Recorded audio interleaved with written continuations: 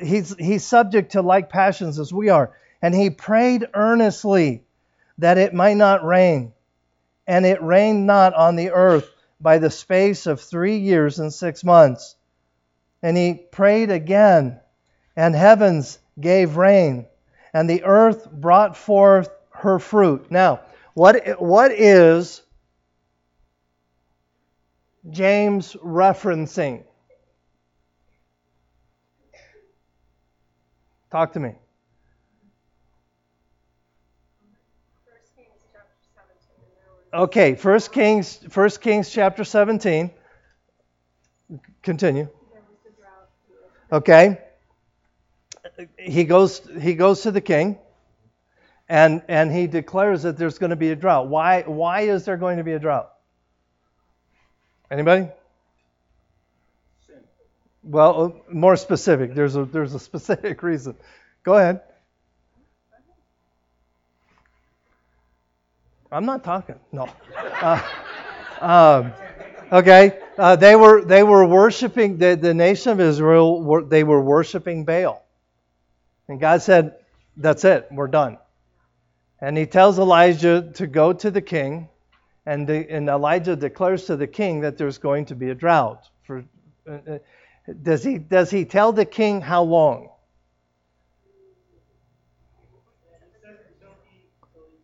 Okay. He does, kind of. He doesn't give them, okay, it's going to be a 3.5-year drought. He just says, there's going to be a drought until I stop it. Then, First Kings chapter 17 and verse 1, it says, and Elijah the Tishbite, who was of the inhabitants of Gilgal, said unto Ahab, as the Lord God of Israel liveth, before whom I stand, there shall not be dew nor rain these years according to my word. So Elijah puts the hammer down, and he declares that there's going to be a drought until God gives him the green light, so to speak.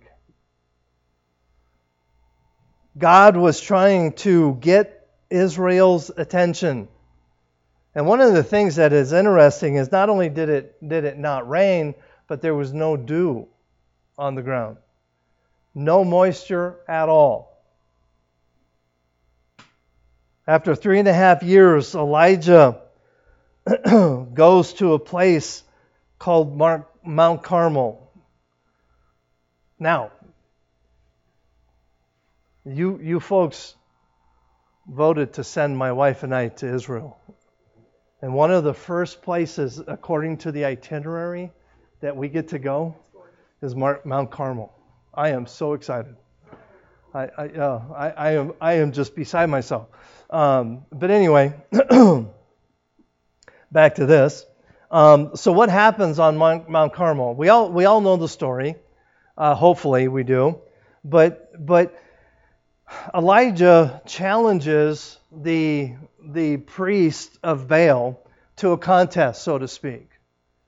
And he says, you guys can build your altar and ask Baal to do whatever he's going to do, and I'll do the same thing, and whichever God brings fire down from heaven will be the God of heaven.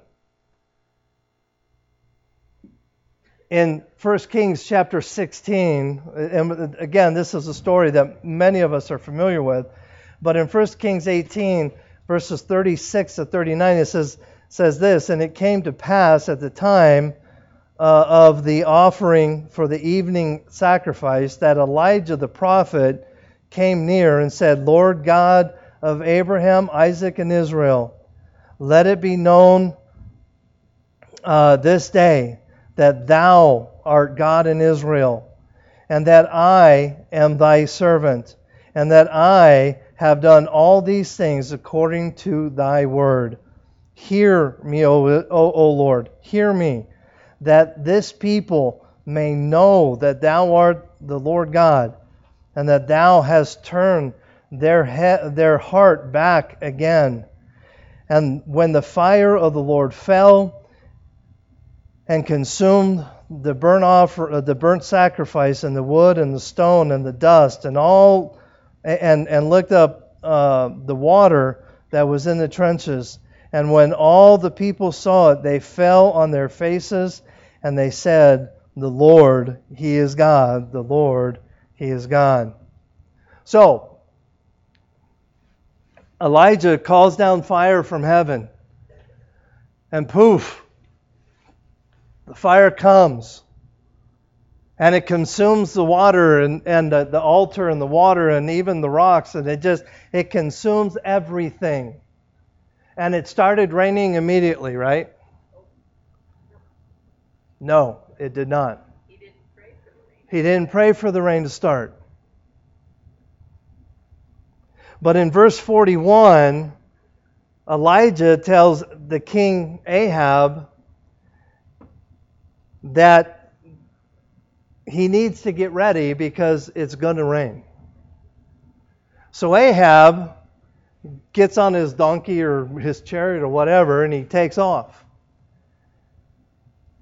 But Elijah climbs to the top of Mount Carmel, bends down to the ground, and puts his face between his knees. And he prays. And he tells his servant after he's done praying, he tells his servant to go look toward the sea and see if he could see any clouds or anything. So Elijah's servant goes and he looks and he sees nothing, and he comes back to Elijah and he says, "Elijah, I saw nothing." And Elijah once again puts his head between his knees and he starts to beg God. For 7 times, Elijah prayed. 7 times the servant goes and looks. Well, I should say 6 times. But after the 7th prayer, after the 7th time of going to God and asking God to please open the windows of heaven in rain, the servant goes the 7th time and he says, "I see something." And he goes back to Elijah and he says, "Elijah, there's a cloud about the size of my hand."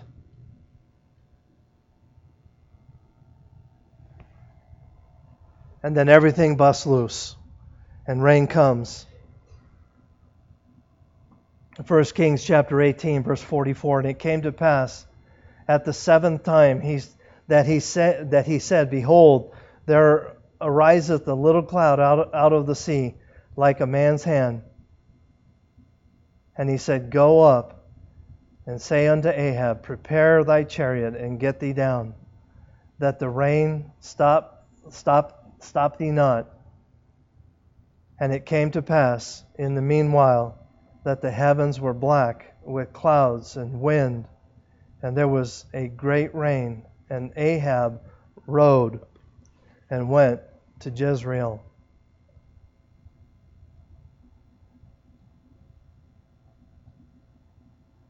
We might be tempted to think that Elijah was some sort of super Christian. Would we not? I mean, couldn't we think that? But I appreciate what James said. He's just a man like you and me. But he knew how to get a hold of God.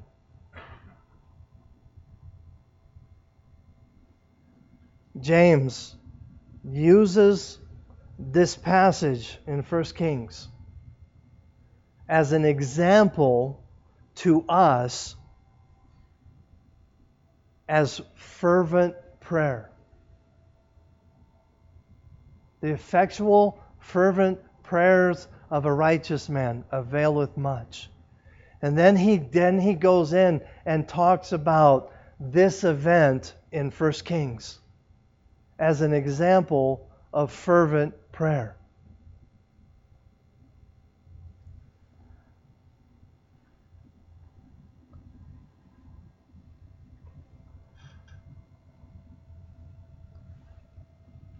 What is one thing in our lives that can block us from having a fervent prayer life?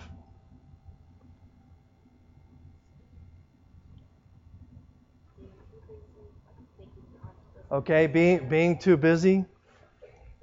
Thinking God, our problems are our Yeah, our problems are too small. Yeah. Okay. Sin, absolutely. Sin is something that can keep us from having. How about doubt?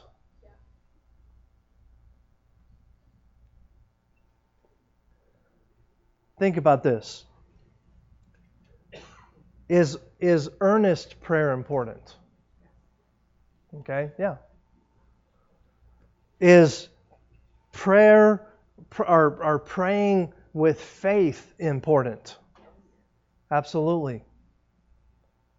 But the passage that we just read in 1 Kings chapter 17 and 18 does not seem to indicate that God reversed the drought because of forcefulness, determination, or effectiveness. According to James, the reason why God reversed the drought was because of the effectual, fervent prayers of one man, Elijah. That would tell me, I don't know, but that would tell me that God wasn't ready to stop the drought. That's how I read it. But because of Elijah's fervent prayers, God reversed the drought.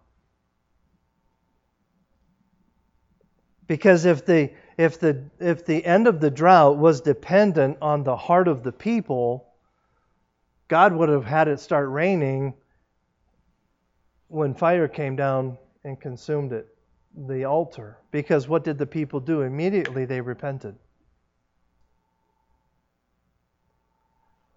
The effectual, fervent prayers of a righteous man availeth much. God used Elijah to show us how much, or how important our prayer life can be. We need to confess our sins and pray and expect God to answer our prayers. But we need to do it in a way with a whole heart. Again, going back to the definition of fervent, wholehearted, sincere prayer life. I'll be honest with you, there have been days where I have prayed and I've asked God and I've spent a lot of time in prayer and I've done it half-hearted. Because I'm supposed to pray. Okay, all right, I've got a few minutes. Okay. And that is the wrong reason. Matthew chapter 7, verses 7 and 8. Ask and it shall be given you. Seek and you shall find. Knock and it shall be opened unto you. For everyone that asketh receiveth, and he that seeketh findeth, and to him that knocketh it shall be opened. Consistent, fervent, wholehearted, sincere prayer.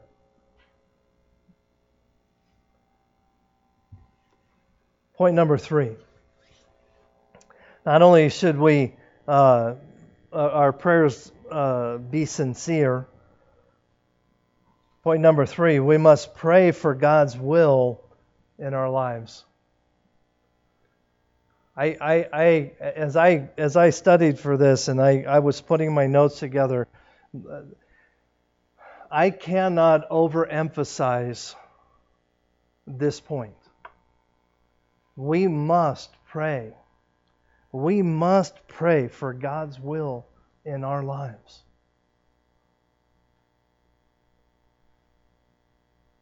His will must be our priority, even if we don't understand His will.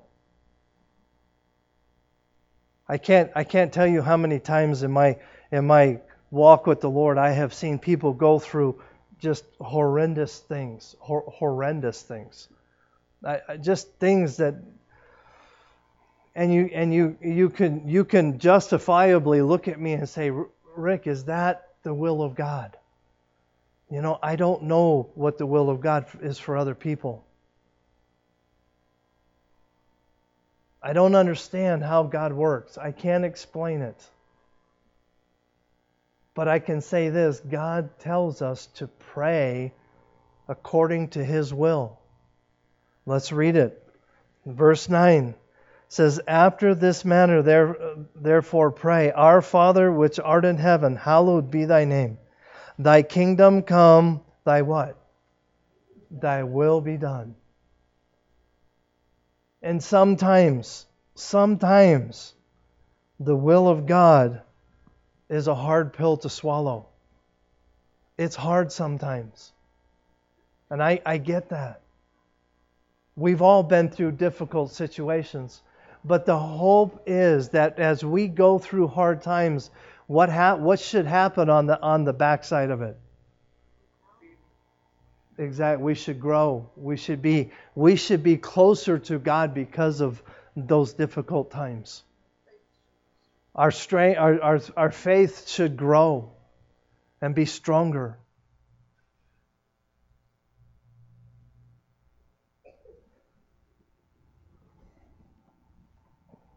The Lord's Prayer is a model prayer. We've talked about this many times. I'm not going to go into it a whole lot.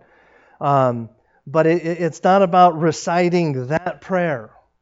It is about understanding the heartbeat of God. The heartbeat of God is very evident throughout what we call the Lord's Prayer. But the one thing tonight that I want to drive home is that His will for your life needs to be preeminent in your prayer life. Many of you that I know have been in the hospital, and I have prayed with you many times in the hospital. And almost always I will say something like this: God, whatever your will is, you have your way in their lives. I very seldom pray, God, heal this person, because I don't want to presume to know the will of God. An example is my mom. Now, did I pray for my mom to get better? Absolutely I did. Why? Because she's my mom. I had to. She'd have slapped me if I didn't. But no, seriously. Just like I want the will of God for your life, I wanted the will of God for my mom's life. And sometimes we don't understand. We can honestly say we don't understand. And that's okay. I don't think we have to understand. We just need to be okay knowing that God is in control.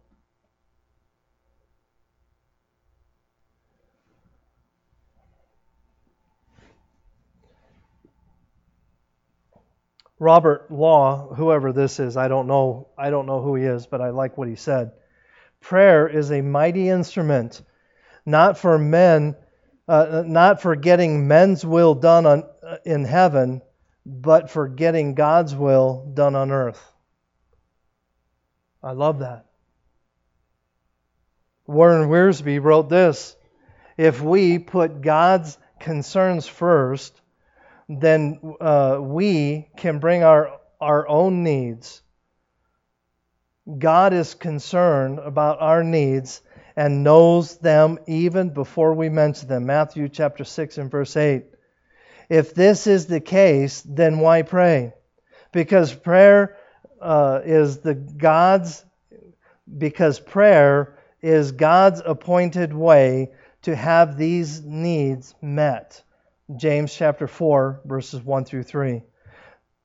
Prayer prepares us for the proper use of the answer. If we know our need, And if we voice it to God, trust Him and His provision, then we will make better use of the answer than if God forced it upon us without asking. I love the word picture here that Warren Wiersbe gives us, because what he's saying is this, at least the way I understand what he's saying is this: if we pray and we pray for God's will to be done in our lives, and we talk to God repeatedly about this thing, what are we allowing God to have the opportunity to do?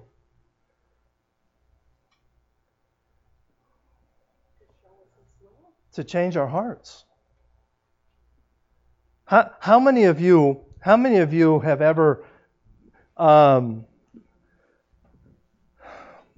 contemplated a thought and think, wow, that sounds really good? And then you go to someone and you actually tell them, and as you're telling them, you're like, that didn't come out the way I wanted it to. Yeah, am I the only one that has done that? In fact, mine are usually like, wow, that was really stupid. What happens when we talk to God? See, we're able to then share our hearts. And there have been times, honestly, to be perfectly honest, there have been times I have gone to God with a heavy burden, convinced that I know the will of God in this particular situation. And after praying and praying and praying and praying, looking back thinking, boy, I'm sure glad He didn't answer that prayer.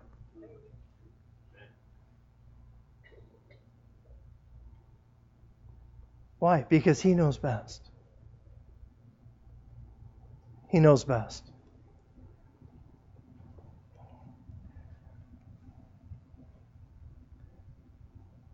If we are willing to pray in God's will. Okay, before I continue this thought, I want to warn you that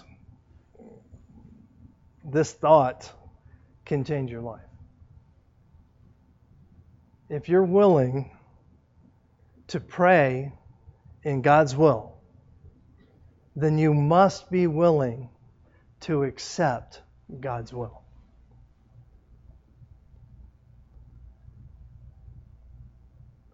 That's a tough one.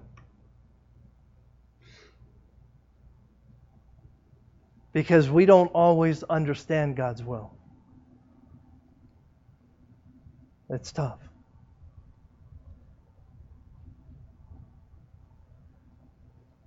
I want to share with you something I read recently that, anyway, I just want to share it with you. What do we do when we miss God's perfect will? Okay, now I want to stop right here. I've heard that there are two kinds of God's will, if this makes sense. God's perfect will and God's permissive will. What is the difference? Sometimes we pray for His will, we know what His will is, or we do something else and He allows it to happen. Okay. Yeah, let me see if I can. Okay, sometimes we pray for His will, but we kind of do our own thing, right? Is that kind of what you're saying? And God says, okay, go ahead. Now, how many of us parents, as you're raising your children, your child comes to you and says, hey, I want to do this. And your response is, you'll be sorry. And they go and do it.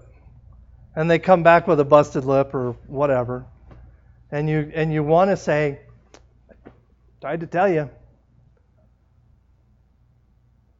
That is God's permissive will. When you go to Him and you're like, I'm doing this. Bless God, I'm going to jump my bike off that mountain. Okay. When you break your leg, don't come crying to me. See, my wife has a policy.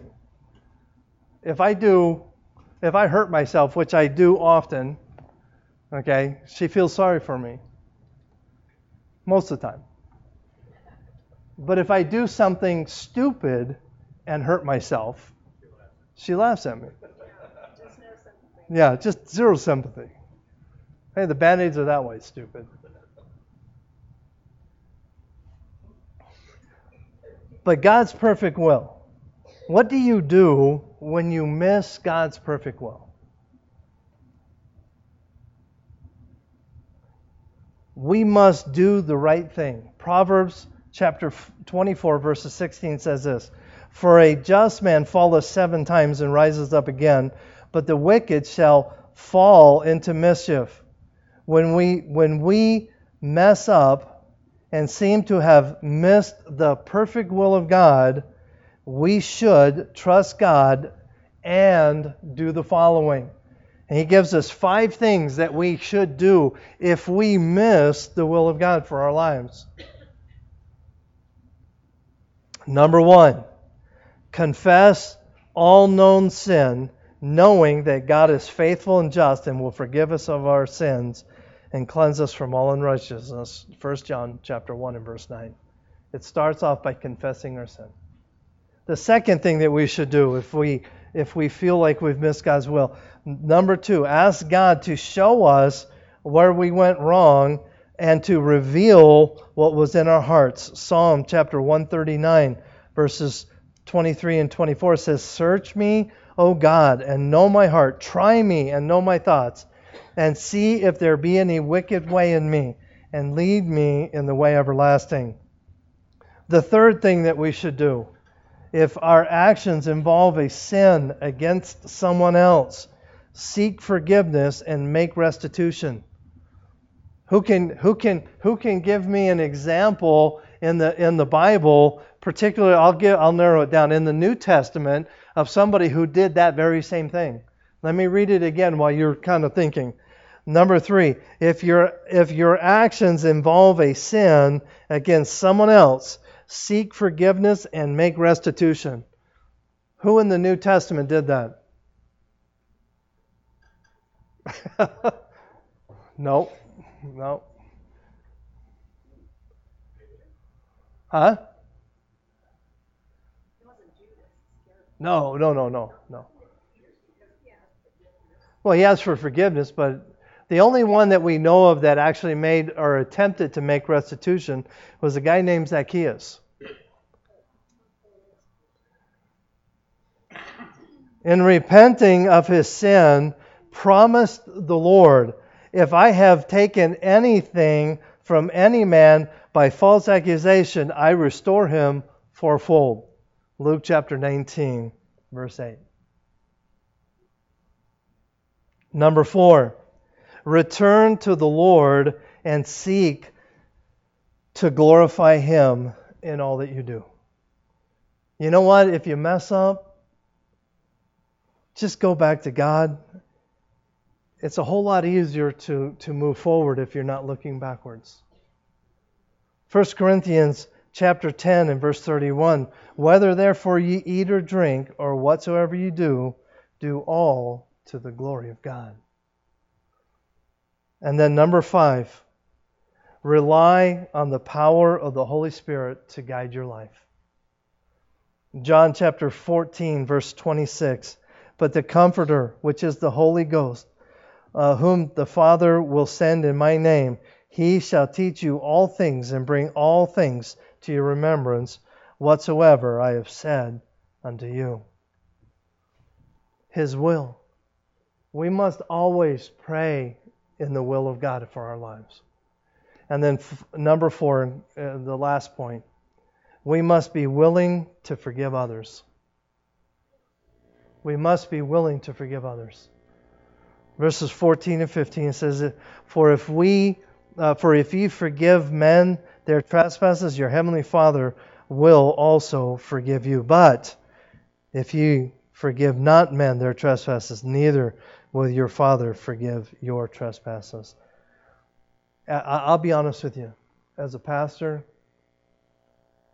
one of the biggest struggles that many people have, Christian, non-Christian, doesn't matter, is forgiveness. I can't tell you how many times I've heard the statement, but Pastor, you don't know what they did to me. You're right, I don't know. But I know what the Bible says. That if you want to be forgiven, you want to be right with God, you have to forgive. You have to.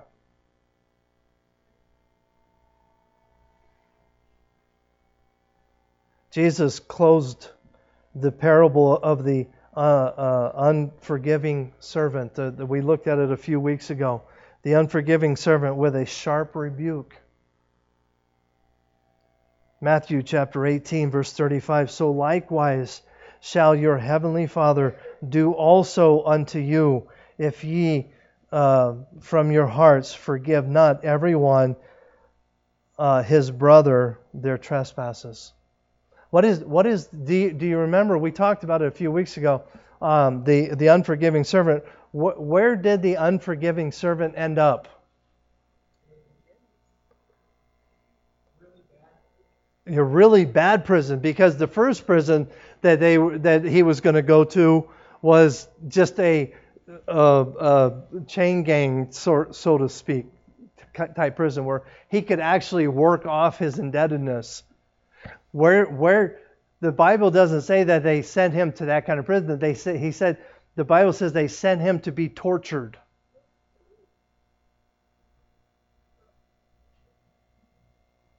That's what this verse is talking about. The torture that takes place in a person's mind is far worse than any torture that can happen to us physically. If we are unwilling to forgive, it becomes relentless. The blessings of God are gone from your life. It's a horrible way to live. Unfortunately, I've seen it too many times. Question. When Jesus, in these two verses, verses 14 and 15, what is he saying? Verses 14 and 15, about forgiving and not forgiving. What is he saying? I'm sorry? You want forgiveness? You need to forgive.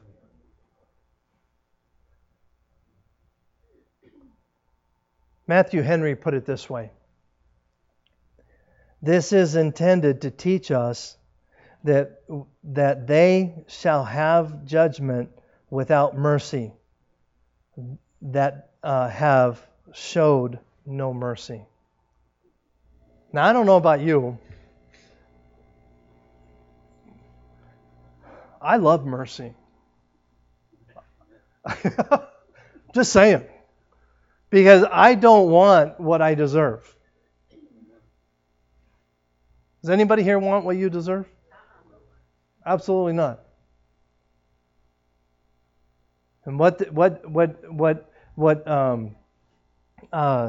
Matthew Henry said here, and I believe him to be correct, is that the people that, particularly in verse 15, that show no mercy, when the judgment comes, they will get no mercy. That's a scary thought.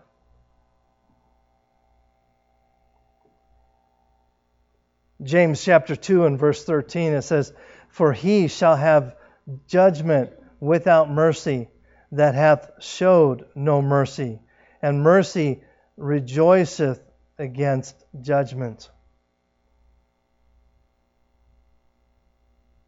As we talked about yesterday in our men's Bible study, James has a way of just laying it out there.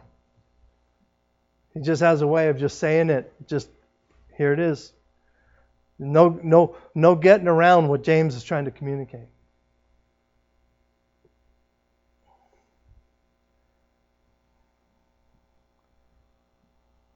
Now, question. Is the forgiveness that Jesus is talking about here in verses 14 and 15, is it talking about salvation? No, it's not. It's very clearly that this is not talking about God not forgiving your sin in the sense of salvation, because that is a free gift that He gives. But it does absolutely affect our relationship.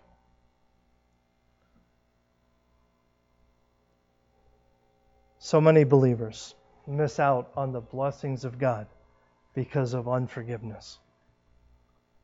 So many. Another quote here from an unknown source.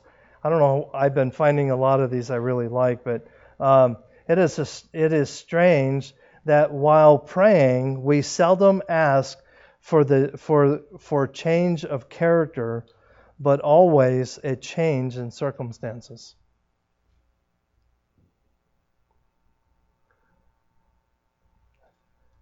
I can't tell you how many times I've prayed, God, take this thing away from me, like Paul. But what we need to be doing is praying, God, give me the character to get through it.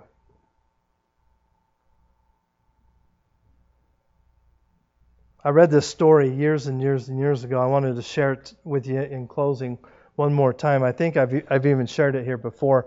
But anyway, this came to me as I was winding up this idea of prayer. Early African converts to Christianity were earnest and regular in private devotions. Each one reportedly had a separate spot in the thicket where he would pour out his heart to God. Over time, the path of these places became well worn. As a result, if one of these believers began to neglect prayer, it was soon apparent to the others. They would kindly remind the neglected one, "Brother, the grass is growing on your path." And as we wind up this thought of prayer, what's your prayer path look like? Is it well worn, or is it being neglected? If it's being neglected, then start walking it again.